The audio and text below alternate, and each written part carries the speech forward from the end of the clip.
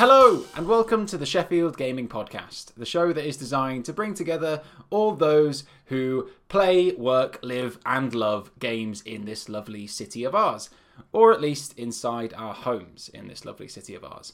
Every show is designed to let you know everything that's going on in games in Sheffield and in games and in Sheffield at the same time. So my name is Connor Clark and today I am joined by... Oh, it's me again. I'm Matt Turner from the Treehouse Board Game Cafe. When we're not all locked inside, I teach people to play board games. And even when we are locked inside, I run Dungeons and Dragons, and I also talk about board games and video games and all sorts of things, and be a general podcasting guy. Awesome. And I'm also joined by... Hiya, I'm Jade. I am a Twitch streamer. I am a community manager for a social media network site called Ember. And I think that's it. I've run out of titles. Retro gaming connoisseur, I guess. Oh no, that's Domothy. That's not me. I'm alright at retro games, but connoisseur might be pushing it. and the only person in existence to have beaten Casper? Yeah, 100%. Yeah. I mean, it took me, 3 years, isn't it? You get a title for that, I'm sure. I'm sure the Queen has to write you a letter at that point, or something, right? You can submit your time to the top of the speedrun leaderboards. Yeah, 3 years. It's still number one, unbelievably. What a game. How have you been doing, Matt and Jade? How's your week been? Yeah, I mean, it's been reasonable. I've been quite stressed because I mentioned to you earlier before we started recording, I have applied for an internal role at work. So my focus has been a little bit on that. Mm-hmm. I've not been doing any streaming, so I've not really kept up to date with my crew like I normally would. So stuck to my homies in the chat. And I've been playing the Minish Cap, the Zelda game on GBA. But I've not really done any computer gaming because I've wanted to sort of make that distinction between I'm at work and I have logged off now to sort of give my brain a bit of a rest. That's healthy. Yourself some boundaries. Good, yeah, very healthy. Mm. No, I do respect that. I did a 12-hour day at the computer the other day, and it felt rubbish afterwards. So that's something that I need to take a leaf out of your book, I think, and do that myself.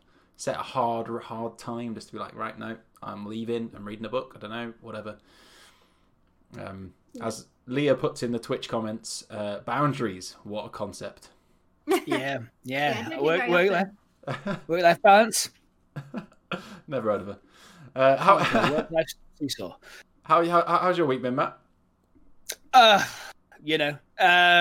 it been? I guess it has. Yeah, it's obviously been all rainy and snowy and stuff. Mm-hmm. And it has been not being outside, and it has been a bunch of nonsense trying to find a house. But that's been taking up most of the week, frankly. That and just sort of trying to keep up with all commitments and things like that. I have been in like full comfort gaming mode. We spoke last week about how I had been doing wide gaming. You know, I was full of zip, vim, and vigor to play a whole bunch of new games. I'd been playing a cool new art game, and I just loved it, and I was having a great time. This week, I have just played like one game. I've just played Ori and the Will of the Wisps. Again, brilliant game. Incredibly comfortable, made me cry like twice because it's real. It's one of those games that just is really good. It's like the Pixar movie. It's just good at tugging your heartstrings. In fact, I watched a Pixar movie. I watched Soul the other night. I didn't cry at that. I cried at Ori. Goodness me. Wow, that's a big recommendation, I think. Yeah, no, absolutely. If you like to cry. Yeah, if you don't like to cry, then I don't know. We need to talk because there's some. Okay.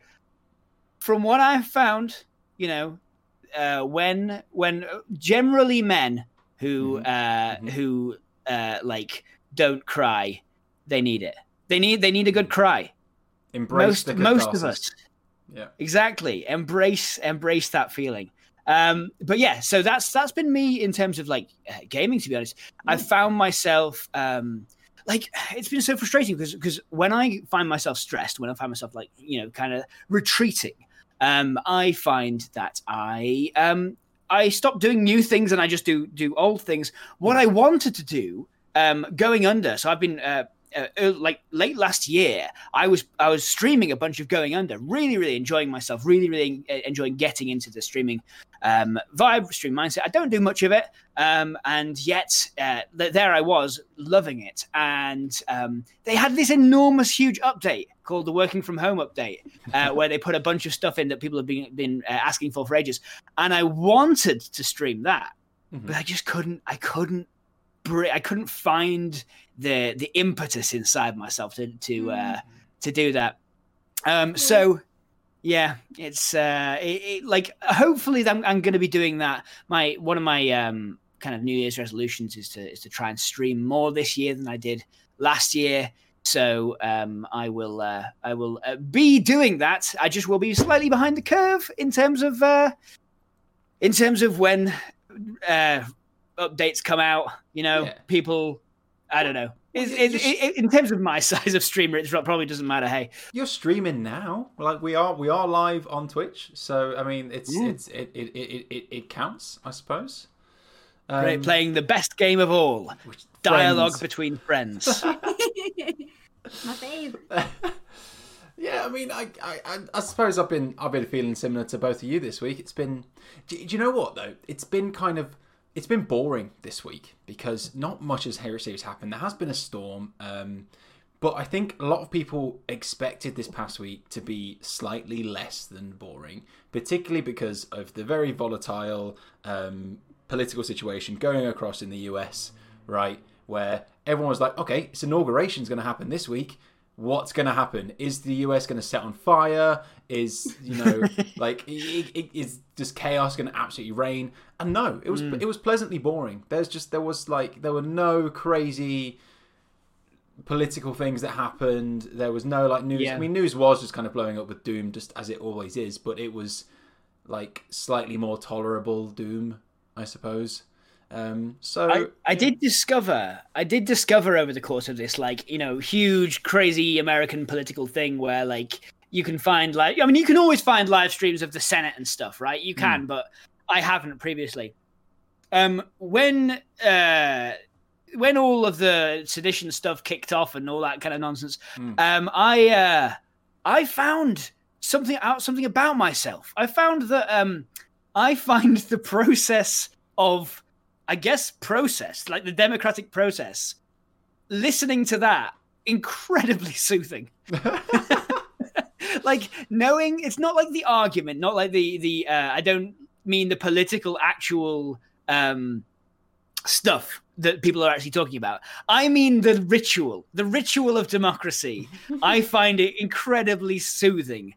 Because it's like, oh yeah, no, as long as these people are saying things from a script, and those gears churn away as whether I'm looking or I don't, and it's just there's a process to everything, and I know it's an incredibly naive thing to think, but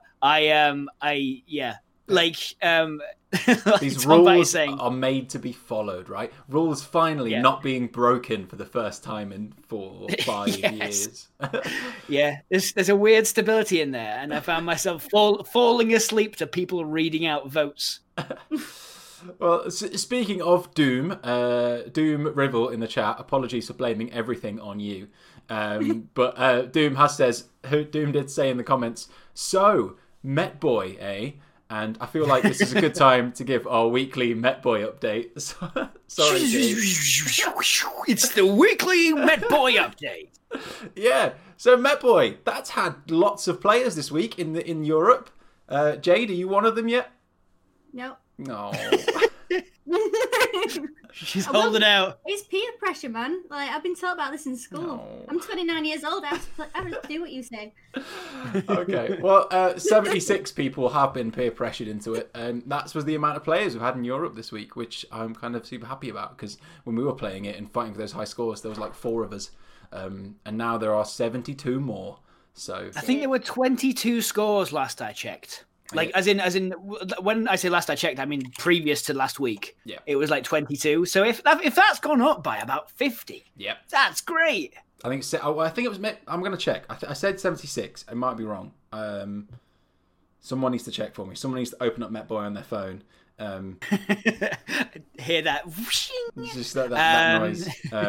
But if not, listen to previous episodes about why MetBoy is absolutely amazing, and then go download it on the App Store, because it's fantastic. Yeah, and as Tom Batty says in the chat, 76 people getting resolutely owned by Japan. That's true. No matter how many of us there are, we still can't beat the scores of like this one tiny province in Japan that has 4 people in it, and and somehow has like 12 times the score of the entirety of Europe. So actually, do you know what? So currently, Europe has 80 players. So it's slightly more than I thought. 80 players. We're currently 3rd on the international rankings, behind HE, which are they are the Dons. They are our big rivals, currently in 2nd place. But actually, Tohoku are currently in 1st. Out of nowhere. Didn't see that coming.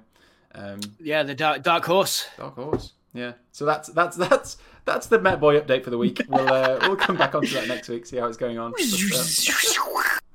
The MetBoy update. Okay, other kind of news, I suppose, in Sheffield, like it was kind of pretty boring. It just rained a lot. Like no one was impacted by the storm, were they, Jade, Matt? You weren't bothered by? No. Live on a hill. So no. Other than the stream in my cellar being slightly bigger than it usually is. That's a normal. Don't worry, that's a normal thing for houses in Sheffield.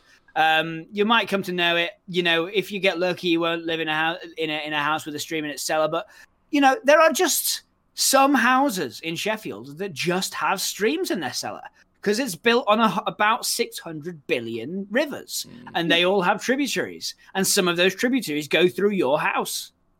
Well, fair enough then. So, man, that must be rough. Is it not like? No, I'm not going to go into kind of building regulations and stuff. We'll move on from that. Other kind of news. Tom Batty put in the comments that there was the official best handheld console of all time list in regards to gaming news. That was posted by The Guardian. And it was, I don't want to talk about it because PlayStation Vita only came in at number 6. Whereas it should have been number 1. What was number 1? Oh. Nintendo Switch. Oh, really? Was it? Yeah. Was it really? Can you believe it? Can you believe it? That's really cool. I'm glad you all enjoy it. Other Sheffield news. The Treehouse Board Game Cafe. I feel like they're doing kind of new things every kind of week at the moment. Or at least not doing new things. Matt, I believe Treehouse are bringing back their quiz. Is that right? You know what? This is news to me. I think I saw it on Facebook the other day. I think their Treehouse do their kind of regular quiz, and they did one for Christmas. And I think there's a New Year's quiz, and then they took a little bit of a break. But now they're coming back as well. So I think it's this Sunday. They're normally Sunday. Yes, you know what? Yes, this isn't news to me. I've just known about it for quite a while and then forgot about it. Cool. Ben, I'm sure I've said it on the podcast before, but if you're a new listener, Ben, or it bears repeating to be honest, is one of the best pub quiz masters I have ever come across. Not, although he's like a perfectly charismatic person, like that. Isn't like the selling point here, though.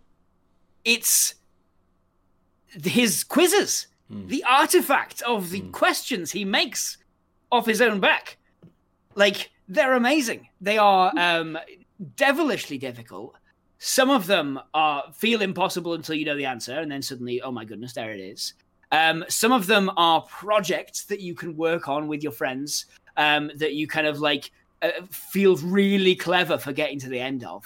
And they're always witty, clever, intelligent quizzes that I think you'll really, really enjoy. So if you see, oftentimes when it was in real, when it was physical, the Treehouse quiz often attracted people who fancied themselves pretty good at pub quizzes, because it doesn't ask you, who scored the final goal in the Premier League of 1996, right? It doesn't ask you those sorts of questions. Or it doesn't test your memory from this morning's newspaper, right? It's exactly. That, yeah. Exactly, so I can't try it out if you are someone who enjoys pub quizzes but is looking for something with a little bit of a different spin on it. Then go ahead and go to Treehouse Sheffield, or just go to the Treehouse Facebook page, the Treehouse Board Game Cafe Facebook page, which is facebook.com/Treehouse Sheffield, in order to get there, in order to find it. Well, I think we did a quiz last year, and there was a cryptic crossword round. Right now, if you are like me and you look at the crosswords in the newspaper and look at the cryptic one, just think, I'm never going to get that. I'm never going to understand that, right? He actually kind of he actually had instructions that made sense to everyone about how cryptic crosswords worked, and then kind of guide you through doing a few of those questions. That was I was actually incredibly, I don't know, it just seemed kind of accessible in that kind of format of quiz questions. It was really nice. Yeah, the number of times that I have seen a group of people, again, when it was all real, I have seen a group of people gathered around Ben at the bar, who sat there giving people that preliminary guide to cryptic crossword puzzles. It is so nice, because it's like, okay, folks, if you haven't done a cryptic crossword before, come over here for the general rules. It's nice. It's really good. It's always very, very busy. And other bit of Sheffield news this week. It was announced today, but this podcast, the Sheffield Gaming Podcast, is where we're actually really excited to announce that we are going to be hosting, in 2 weeks' time, we're going to be hosting the official after show podcast thingy mabob for the Yorkshire Games Festival, which is happening in the 5th of February, on Friday the 5th of February. So it's going to be a slight change to this podcast, how this podcast works. Normally, obviously, we go live at 7 p.m. when we're live on Twitch, and then it's kind of put as a podcast out the day after. Actually, this time round, we're going to be going live at 4:30 in the afternoon, so slightly earlier, up until 6 o'clock, because there is actually another pub quiz that's happening, being ran by the Guardian journalists Keith Stewart and Jordan Erica Webber, that's happening at 7 p.m. in our normal time slot, and they've kicked us out of our time slot. So, but we're no. People with you're telling me that people with expertise and things to actually say are kicking us out of our time slot. How dare they? So rude. But it's going to be a really fun show anyway. So that's in 2 weeks' time. All about the Yorkshire Games Fest and about the talks that are happening in there. Go kind of check out that if you want to kind of see anything more about the Yorkshire Games Fest. They're going to have talks by game designers from Ubisoft, talking about kind of big Ubisoft games. One from CD Projekt Red, talking about Cyberpunk 2077. I think the level design in Cyberpunk 2077, which should be quite interesting. And a few other really cool bits as well. But go have a look on that one. So, that should be fun. Has anyone got any other bits of gaming news they'd like to talk about this week? Local gaming news. Sorry, Jay, did you have anything? Nope. I have lost my tab for it, though, so you'll have to wait for a second. So the... everything's gone.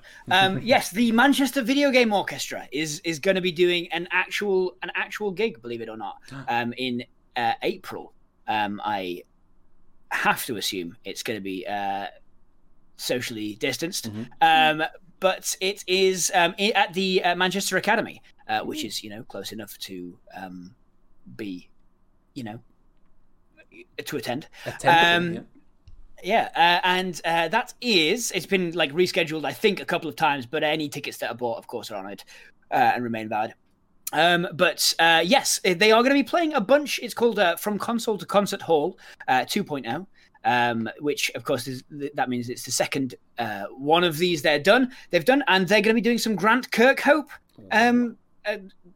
music from the game soundtracks that Grant Kirkhope has done.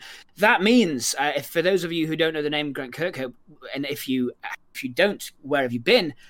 He did the soundtracks to GoldenEye 64, Banjo-Kazooie, Kingdoms of Amalur Reckoning, Viva Pinata, goodness me, Yooka-Laylee, more recently. The Mario Rabbids Kingdom Battle game, which has a stunning soundtrack. Just like heavy hit after heavy hit, really, seriously, an incredibly talented composer. So the Manchester Video Game Orchestra are going to be doing a bunch of his work over there, and you can find all the ticket details on the Manchester Academy website. Just search for Manchester Video Game, or actually just search for video game, and it comes up.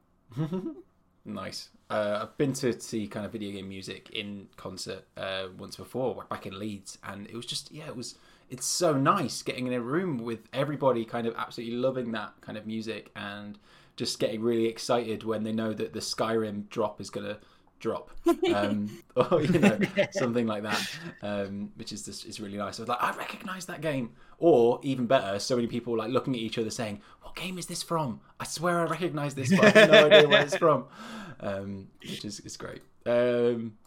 Other bits of gaming news that I kind of picked up this week that I think is just worth talking over. A big lady seemed to get a lot of people really excited on Twitter. I don't know if you saw this, but this was the Resident Evil. That happens quite a lot.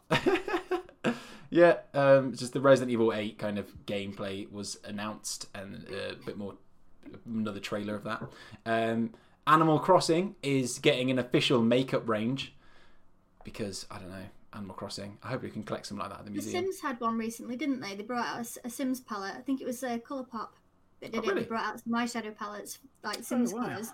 That don't think that's the right word, but they had no like semblance to the game, or like there was like no theme there. They were just eyeshadow palettes, and you'd expected like maybe like greens, maybe. And I'm thinking for the diamond, you get a big diamond over your head. You might want that to pop. You know, for those of us who do have big giant gems rotating above our heads, we kind of want that to make that pop, right? So we wear green eyeshadows, but apparently not. Exactly. Well, they were just very neutral palettes, and I think everybody was like, this is a really good example of when it's like a company sort of sells out just to shift some extra stuff to a different demographic. Yep. Sure. Yeah. It's like, I hate to say it, there's like The Sims continue making really good games that then slowly have the strangest monetary strategy applied to them. Of all games that you can have like something big and colourful coming out of it, like The Sims is just a simulation game, right? Yeah, it doesn't have any like particular colours apart from the green that I don't think was there, like sort of assigned to it. Like if you think Sims, I don't think colour, whereas some games you would, like Sonic's Blue, like you sort of have an orange in there or a red and a pink.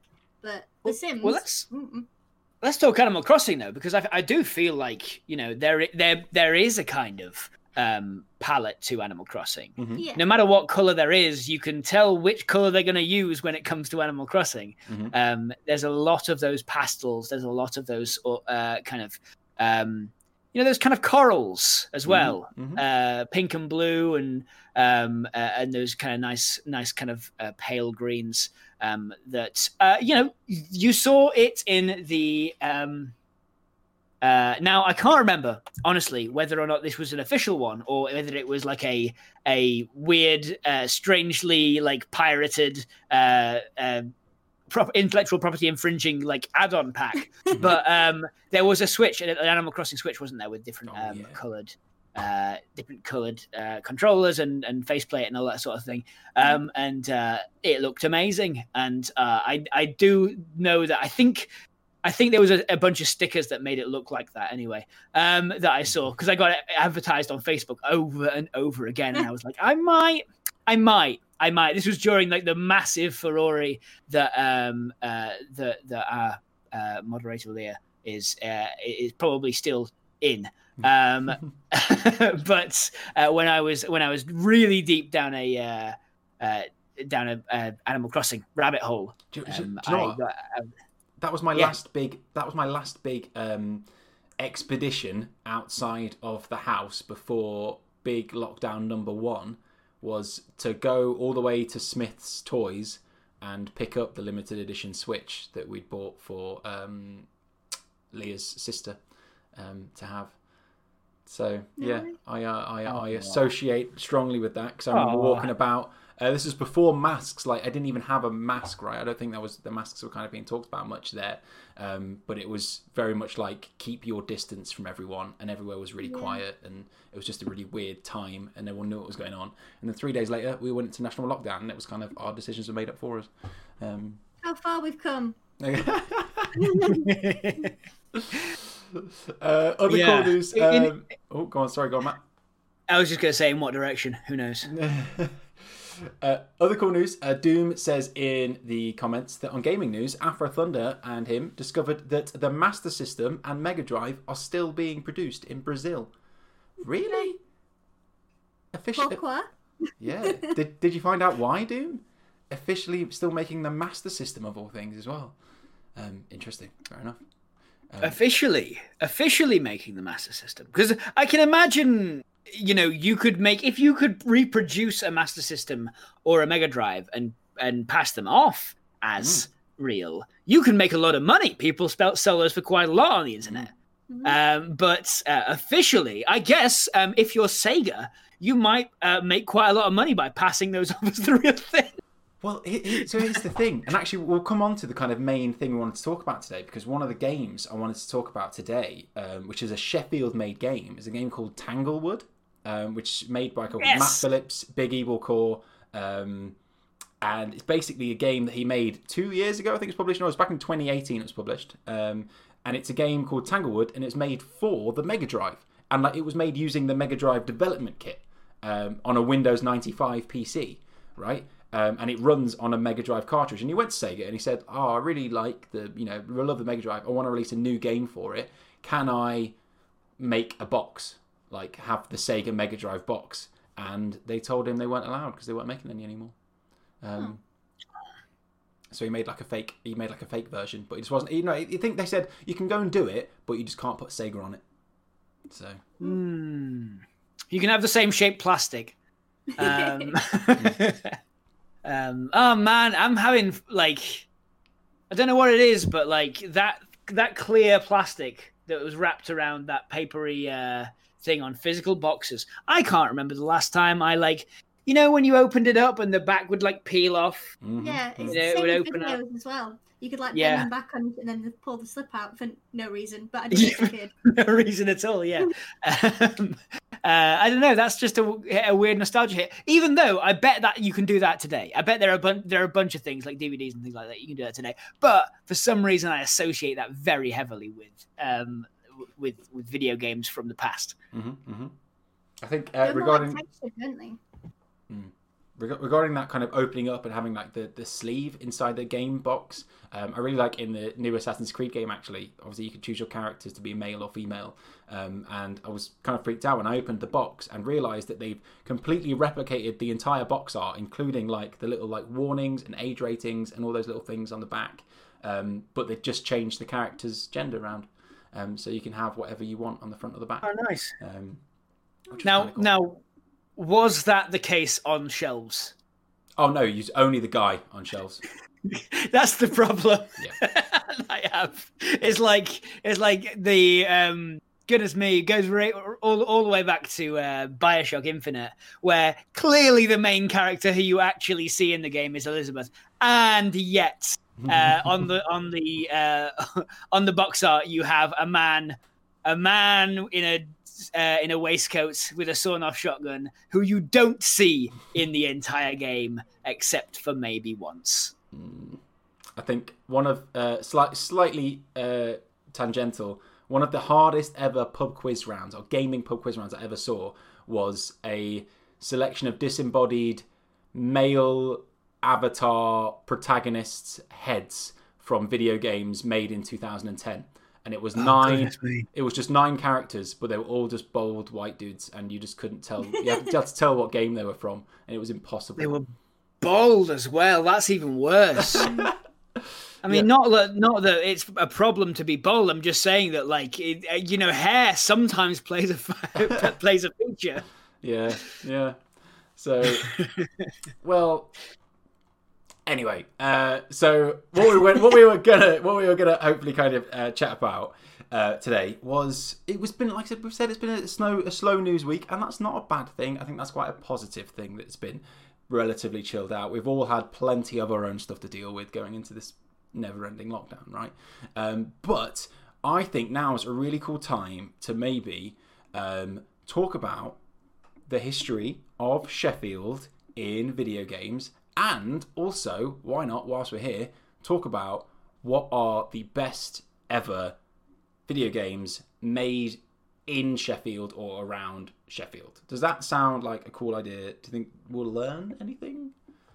I think I'll definitely learn stuff, because in preparation here, I've been looking up some games that were made in Sheffield, and I know very few of them. Same. You get it a lot at the museum when we're like, oh, so this game was made in Sheffield. Everyone's like, what? I loved that game as a kid. I can't believe it was made down the road, literally next to Meadowhall. So, yeah. So, I mean... Well, of the ones I have, like, of the ones I do know, I love them all. So it's kind of weird. Yeah, it's a good point, though, because, like, I would love this to be some sort of, like, comprehensive list looking at all the games in Sheffield, but I have no idea if we're able to be comprehensive with this or not. Like, I'm not the Sheffield video game oracle. Fortunately, I do know the Sheffield video game oracle, which is Mark Hardesty, who has literally written the book on Gremlin Graphics, the official history book on Gremlin Graphics, and is still the absolute... the complete oracle, the prophet of in fact, prophet's probably not the right word, but he knows everything, right, on Sheffield in video games. So maybe if we do make a list, we could throw it across to him and he'll just criticise it and be like, that wasn't made in Sheffield, that was made in Rotherham, you idiot. That was made while we were temporarily displaced, while they were temporarily displaced due to a leaking pipe. They had to move out of town for about 3 weeks, in case that game was made. Oh, that's going to happen, I know. But actually, you know what? I also raised last final bit of Sheffield news this week. You've seen that Sheffield City region is changing its name. So No. Yeah. What? They've decided to rename the Sheffield City region. So you know that they use that kind of moniker to cover basically Sheffield plus Chesterfield plus Rotherham plus all the places around us. They were going to change it. I think it was going to be called the South Yorkshire Combined Authority. But I had hoped that they might call it Sheffield 2.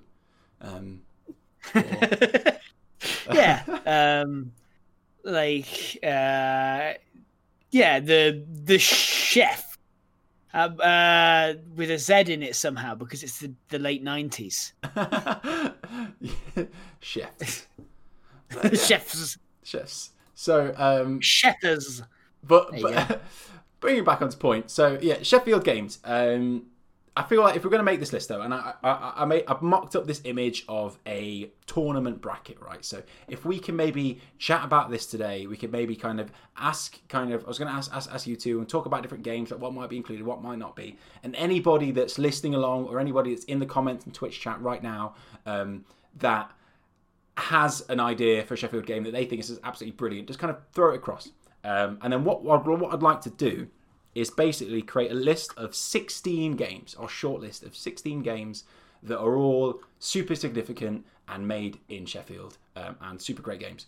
And then we'll basically have a tournament knockout where we will go through them one by one and hopefully come up with some sort of winner, I guess. I feel bad now because I know there's going to be so many fantastic games that aren't going to be winners, and I feel sorry for them already. But that is the rules, so... I mean, at the very least, I think in general, most games that enter into this, people will be learning about. Some will. I certainly know several of the games that are kind of on this on this non-comprehensive list, but like I think some of them fly under the radar. For sure. Right, ground rules then. Ground rules on what this list includes, because it's going to get slightly complicated, and I feel like we need to have at least some sort of benchmark we can go back to. So game development is an incredibly international and kind of collaborative affair. Like now, in the last 10 years, more than absolutely ever. So I think if we're talking about games that are made exclusively in Sheffield, there are plenty, but like people, I think it'll be a bit of a struggle when we start looking at games that are absolutely amazing, but maybe were cross-made in Sheffield and also made in somewhere else, right? So I don't know what we're going to do there. If we're happy to be flexible about saying, oh, you know what, that game was made, it was in Chesterfield, but you know what, whatever, we'll take it, or what, I don't know if we're happy with that. I'll be honest, Connor, I think I'd be happy with anyone who was involved in this game who lived in Sheffield at any time. But, you know, that's just me. So well, that's interesting because that opens up a lot of different games then, right? It's because how this is where it gets also complicated in that there are a lot of games that may have been designed elsewhere, even as far as like Japan, right? But have then been ported by people within Sheffield. Ported to different systems. So does that kind of count? So one big one is, I think it's the Furious Bee development studio that have ported games such as Her Story and Telling Lies, which are the Sam Barlow kind of story-based FMV style games that are some of the best games ever, right? And like these shining examples on the peak of what FMV games can be like. But they weren't technically designed in Sheffield, but they were ported to mobile systems and iOS in Sheffield. Or actually a big one, Outrun 2 was developed by Sega, and they originally made as an arcade machine, but they was then ported onto Xbox and PlayStation 2, I think, by Sumo Digital, one of their kind of first games working with Sega. And also, out of that, then Sumo Digital went and made Outrun 2006 Coast to Coast, which is technically their game. Like, they fully own that game. That's a full kind of home console game, but it's based on the skeleton of Outrun 2, and that skeleton was designed in Japan. So, I mean, I feel like I'm just everything's getting messy or complicated, but I mean, are we happy to count it? Why has it been so like convoluted? because I think because I was like, okay, everything is involved, and then I realized, okay, well, actually, that's as Connor explained, that adds quite a lot of really strange edge cases that we probably shouldn't. My head's fried just listening to it.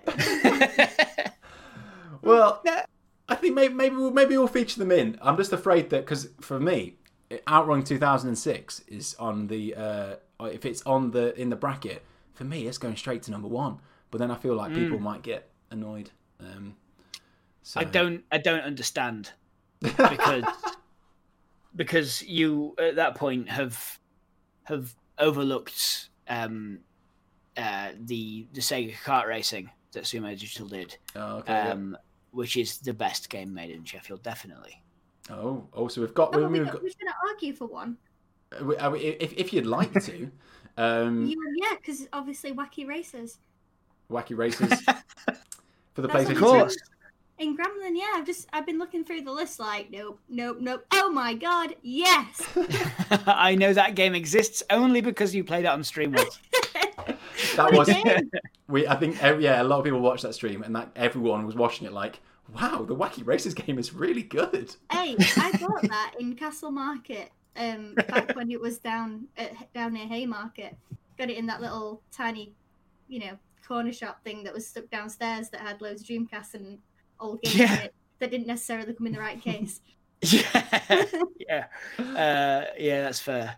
It's like a bonus box when you just bought the game, and then maybe the game's inside, maybe it's not. Who knows? Yeah, or like the leaflet inside had been printed out, and the CD case or something was like blue, and the CD was written with marker. Yeah. Legit. It played well. I did just realise that Gremlin also did the Lotus Challenge 2, which As I remember, if I'm remembering the right game in this series, which it seems like there were about 600 billion of, you could. There was a cheat that let you get a tank in it. It's a racing game, Lotus Challenge, in which you're driving Lotus cars, and you could just get a tank and just shoot all the other racers out of the way.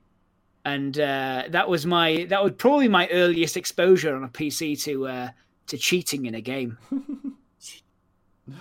So Lotus ones were interesting because Lotus Esprit Racing Challenge, like I said, another game made by Gremlin. I think that was originally on the Amiga? Published by Sumo, not necessarily developed in Sheffield though.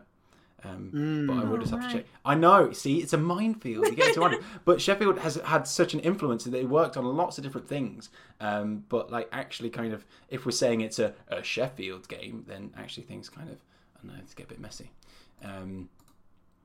But if we're talking racing games by Gremlin Graphics, then for me, like Top Gear, the original Top Gear, Top Gear 1, Top Gear and Top Gear 2, and then Top Gear 3000 as well. They were. Some people will say that they are Outrun rip-offs. Those people are wrong. And Top Gear has a split screen mode that was just an absolute godsend to me as a youngster. So I absolutely loved that on SNES. So Top Gear 3000. Yeah. Jeremy Clarkson. So it's not Jeremy Clarkson. It's not based on the TV show in any way. It's just racing. It's Top Gear. Yeah. But Jeremy Clarkson has been the ruler of Earth now for 800 years, keeping himself alive with nano juices. So other fantastic games. So obviously we talked about a lot of kind of Gremlin Graphics games. So I mean it's inevitable we're going to talk about kind of Gremlin Graphics when we're talking about the best games ever made in Sheffield, because Gremlin are some of the most influential UK game developers, or that history is some of the most influential in the country, even in the world, right? So when we're going back to when Gremlin started, kind of mid-early 80s, like they've just made so many fantastic games and kind of kick-started the UK gaming industry really to a strong extent, alongside lots of others like Codemasters, etc., and the Oliver Twins. But they have a massive kind of influence, and they made lots and lots of games, and they released lots and lots of games. And then in the late 90s, they became Infogrames for a few years, and they were bought out by the French company called Infogrames, and then it kind of slightly collapsed a little bit, but from the ashes of that came Sumo Digital, which is now one of the biggest kind of game development studios working on lots of games as well. So like we just look through their library, we're going to find absolute like golden kind of games on there, particularly newer ones as well actually. So like some of the games Sumo have been working on recently, Sackboy: A Big Adventure for the PS5. Like if we're talking about kind of the technical achievements of games, like that's probably got to be number one, right? Oh yeah, I was kind of being tongue in cheek about the Sonic Racing, All Star Racing thing, but like some of the latest things that and I know that was a little while ago, but Team Sonic Racing was actually, they re-released it last couple of years ago. But yeah, the latest stuff, some of the latest stuff that Sumo's done has been the best it's ever been. Like Snake Pass when the Switch came out was amazing. Snake Pass is awesome, and I really like. So that is a proper Sheffield game because, well, one, it's named after the Snake Pass, right, the road. But like it was made from a game jam. I've just like Sheffield kind of developers just in their little office, just like saying, "Oh, well, this would be a cool idea. Why don't we try doing this?" And then became like a really kind of awesome, a really cool game. So love that. Another new one they released this year as well, or I say this year, but it was 2020. Hot Shot Racing. I don't know if anyone's tried that, but that is like 80s kind of 90s or 90s like Ridge Racer style kind of arcade racing, just kind of distilled. The name rings a bell. Yeah, I think it's on Game Pass, and it's just this perfect kind of arcade racer that is absolutely fantastic as well. So I love that. But once again, it's that one. Oh, what's that? Sumo Leamington. Oh, see, that was published by Sumo, but I'm not necessarily if that was a Sheffield developed game. Good enough. Good enough.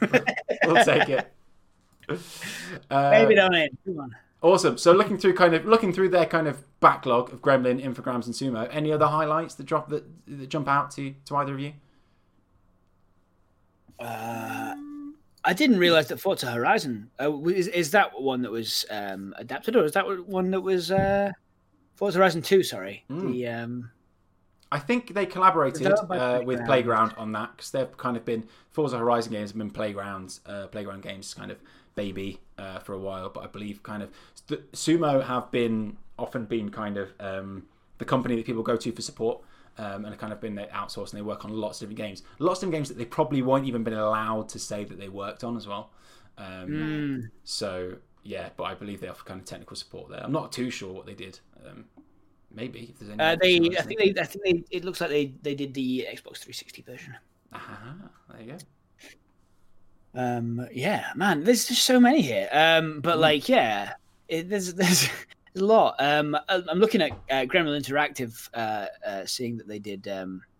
Again, they didn't develop it. They did the publishing for it. They did Body Harvest, which is a game that I played demos of, like demos. Sort of. I was allowed to play in a shop for about half an hour while my mum walked around a shopping centre, and then I played that same half an hour about 12 times and always wanted it, but could never get my mum to buy it. They've done Men in Black the game. Mm-hmm. Oh, developed somewhat. Oh, never mind. Many of these that are on this list. It's hard. I mean, it's like Mickey Mouse the video game, and I'm looking at it and I'm like, well, that does technically look a bit like Mickey Mouse, but not a lot. It looks like it's an Amiga game, and it's like Mickey Mouse has a body shaped like a barrel, and it's just sort of like he almost looks like Mickey Mouse, definitely. What about Gary Lineker's Superstar Soccer? I think so. I did see that one myself, and I was like, oh yeah, love Gary Lineker. Let's get him on the list. But actually, Sumo also made the Actua Soccer games, which were kind of genuinely groundbreaking and like a big competitor to FIFA back in like the late 90s. And also, iconically, they were the only ones brave enough to have Alan Shearer on the cover. And I had a big nostalgia hit playing Actua Soccer 3. And I just remember that game had live commentary that responded to what was happening on in the game, like absolutely mind blowing that the game could do this. And also my favourite one was when you got a throw in the game, you could walk up and down the line. So you could I'm just going to walk back a bit, or I'm going to walk forward and just walk halfway down the pitch. Right, tiny little things. Played that. Loved that. Loved it. So. What was the virtual soccer or striker or whatever for the Dreamcast? Ooh. Because you could get I remember getting the Christmas sort of bundle. I got Sonic Adventure, I got Lara Croft, and a football game. But I can't remember which one it was. But I'm sure you could do that on that when you sort of went up and down the line. Really I didn't really understand it, to be fair. You're exactly where I am in this dialogue, Jade. In that you call them all football game. Yeah. Oh, it's really bad. But then again, I call everything a shooty game as well. So really. So the final for best Sheffield game ever is football game versus shooty game. Football game, shooty game. I'm actually, you know what? I'm not seeing a lot of shooty games here, which I think is quite interesting. There might be a couple, but Crackdown 3, obviously that was a game made in Sumo. That was a very, very shooty game, an explosion game. It's got some explosions in it, but it's if you've played Crackdown, you know that it isn't really a shooty game. It's mainly a game about jumping to the top of buildings and ignoring everything else in the world. Parkour? Yeah, except you've got big superhero jumps. Oh, sick. So you just jump to one bit of a building, and then you jump to another bit of a building, and then you jump to another bit of a building, and then you're on top of a building, and you go, oh, where's the next green glowing object that I need to get? And then you go, oh, it's over there. All right, well, I'll jump off this building. Boing. And then you just sort of jump up to the next bit of the building, jump up. And it's just that. It's meditation in a way. Sure, there's some gangsters shooting at you from below, but you're a superhero. It doesn't matter. You just boing. Oh wait, Crackdown 3 was zombies, I think. But either way, you just boing is my point. Sounds sick. Sure, we named it Crack Boing. Other kind of really influential games. And actually, another rule that I think we need to tackle is: do we allow multiple games of the same series? Because arguably the most kind of, I think arguably some of the most iconic Sheffield games ever are the Monty Mole series, right? Which is some of Gremlin's kind of first massive hits that were absolutely huge in this kind of era of home computing. So Wanted, Monty Mole, Monty on the Run, Auf Wiedersehen Monty, even Monty Christmas, right? Which is a Christmas specific game. Monty's Innocent. These are all like super kind of iconic Monty Mole games. Are we allowing all of them to go on the list? Because some people will say Auf Wiedersehen Monty is the best because that's kind of the peak of its technical achievements. Some people say the original might be the best, or even Monty on the Run. So do we just shove them all in one series, or what? I mean, do you know, Monty isn't seeming so innocent now that I'm seeing that there's other games in the series called On the Run and Wanted. Full on criminal. Yeah. Yeah, no, he's a wanted criminal. Now, what I want to know is the reason this Monty Mole series the reason that I can't get any good merchandise from Nintendo from that cute boy, my favorite boy from the Mario Party series, because when he wins a star, he does a slap of his belly. It's really cute. Is that why I can't get a good, massive, big plush the size of my entire torso? Is that why? Yeah, pass. Maybe that's Monty's crimes. Maybe Monty Mole's crimes were to stop me getting that best plush in the world. By the way, if anyone ever finds one, immediately send me a link at Matt Speaks Words on Twitter. I will spend an arm and a leg to get a Monty Mole plush the size of. And I'll tell you what. I will even take a Gremlin one because Monty Mole, the characters are ideal. Matt was so relentless in his search for revenge against Nintendo's Monty Mole that Monty Mole had to escape into the past. It was the only way he can get away. Went to before Nintendo even started making Mario games. Other kind of really kind of iconic games I think that I kind of want to throw out there. Zool. Did anyone play Zool? Ninja of the Nth Dimension. I've definitely seen it played, I think on Games Done Quick, but I don't think I've ever played it myself. I'd recommend giving it a great shout. It's a 2D platformer kind of inspired by Sonic Mario games, and they were kind of at their peak. Interesting story behind it is that they kind of ran out of money to make it, so they launched one of the biggest kind of partnership and marketing deals with Chupa Chups. So the entire first world and first 3 levels are in the Chupa Chup world, and there's lots of Chupa Chup signage.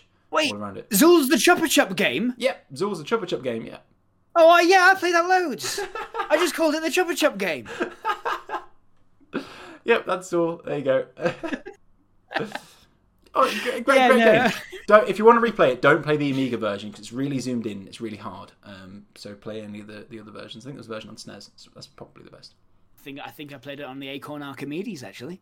Oh, yes, you might have done. Other classic games. We're going into the Infogrames era. Hogs of War. If anyone play Hogs of War, so there is actually a kind of slight trend in that a lot of these are kind of inspired by current games that are also big around a similar time. Hogs of War was inspired by Worms, and was the 3D Worms actually.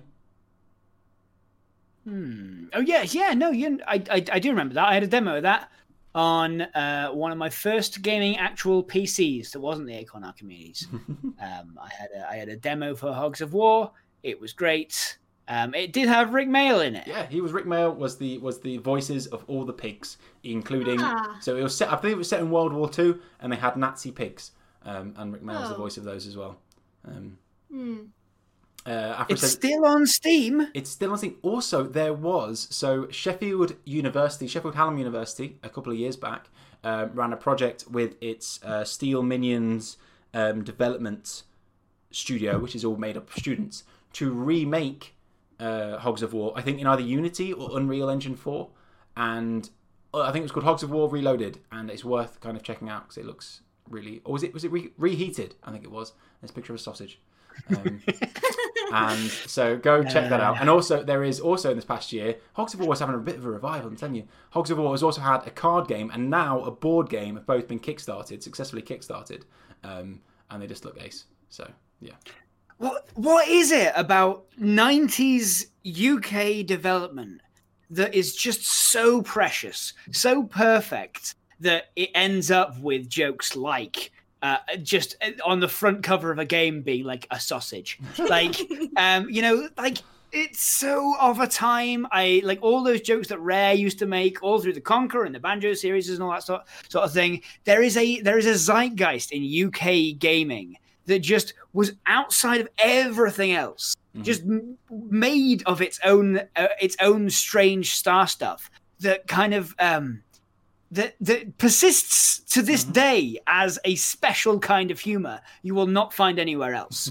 I found it like a month back when I was playing over Christmas when I was playing Yooka-Laylee, which is by Playtonic, who are just ex-Rare devs. From the 90s, and they have a snake called Trouser, who is like a snake in a pair of trousers. It is like, you just think, how long have they been waiting to put a character named that in a game? Any amount of time is too long. Yeah, no, I admit, I agree. It should have immediately been out, and so they could keep making more of those jokes. My final kind of iconic one, so we were talking about video game music earlier, so final kind of iconic one from the Gremlin and Infogrames and Sumo kind of back catalogue is also Thing on a Spring, which is actually the first appearance of, or the first kind of game credit for Rob Hubbard, who is one of the most iconic kind of game composers in the UK as well. And hopefully, I'm sure they'll be playing some of Rob Hubbard's tracks at that concert. If not, then they should be. And then also, we're slightly running out of time, but I just wanted to kind of give a shout out to two other kind of newer games as well that have really been really successful. One of them, absolutely amazing because it's the perfect game to play on the greatest handheld console of all time, the PlayStation Vita. There's a game called 10 Second Ninja X, which I think was given away on PS Plus. So if you may have it in your back catalogue. Either of you played that? No, never. Like I never owned a Vita. Me neither. Okay, I know what I'm getting you for your birthday this year. I mean, I would honestly happily receive a PlayStation Vita. I have only had friends apparently who love it, so somehow people find their way to me in order to tell me that the PlayStation Vita is really important. And final game is the kind of absolute kind of was the YouTube sensation basically. Gang Beasts, made by Bone Life. Yes, that's a great game. Fantastic, successful, yeah, and made right by the train station. I'm pretty sure, right by Showcase Cinema. So much fun. It's so much fun. Like, I have never laughed quite as hard as me being stretched into infinity because I was hit by a sign while trying to throw someone off a truck. Except my leg was caught in a door. It's just it's great. It's just so, it's like that organized jank that works so perfectly well. There's no better joy than the final victor on Gang Beasts. Everyone else has fallen, has been like knocked into a train or stretched to oblivion, and then the final victor just raising their hands silently in celebration. In this stupid little goofy little pose, which is just absolutely amazing. They're not smiling, but you can see they're smiling on the inside, right? Yeah, their body language is that of a champion. Okay, well they're the kind of big hitters. I think we've nailed down some rules now. We'll come back to this on a future week, and we'll see if we can build our bracket and start kind of knocking certain games off. So yeah, thank you for kind of listening to all that and kind of going through that with me, both of you, and everyone in the Twitch chat. we started last week, but also this week, I wanted to kind of throw it over to Jade, because Jade, you wanted to kind of share some information about some people that you kind of been working with, been chatting with, and it'd be really cool if you have any more. Yeah, I do have another one. Do you have the links that I sent to you during the week? I do. Hopefully, our moderator should have it. I don't know what the moderation thing is. Leah, please help. And do you have them available to show on stream? I have them to go in the comments, and I can see if I can put them up on stream. Yeah, that'd be awesome. Because it's an artist, so it would be better if we could. Okay, yeah, so we can actually show them. Put it over my face. Well, hang on.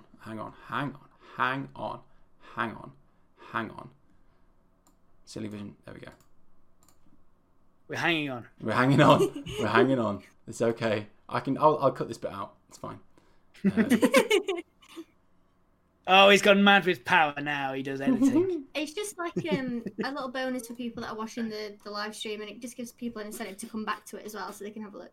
Absolutely. That's a good point.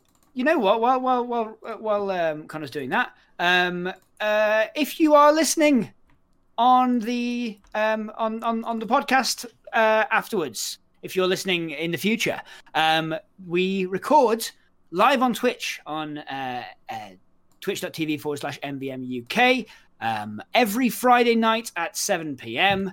If you happen to be free and you're listening and you think, it'd be nice to be part of that whole thing, pop on over, participate in the chat, and generally experience the glory of being part of the Sheffield gaming community. Glory. Yeah, there's glory here. Glory to be found. Okay, cool. So I've got Instagram page up here. I believe that was the link I got, and that, and a Twitter account. So I can show some of the art here. Is that coming through live for you? I can see it all right.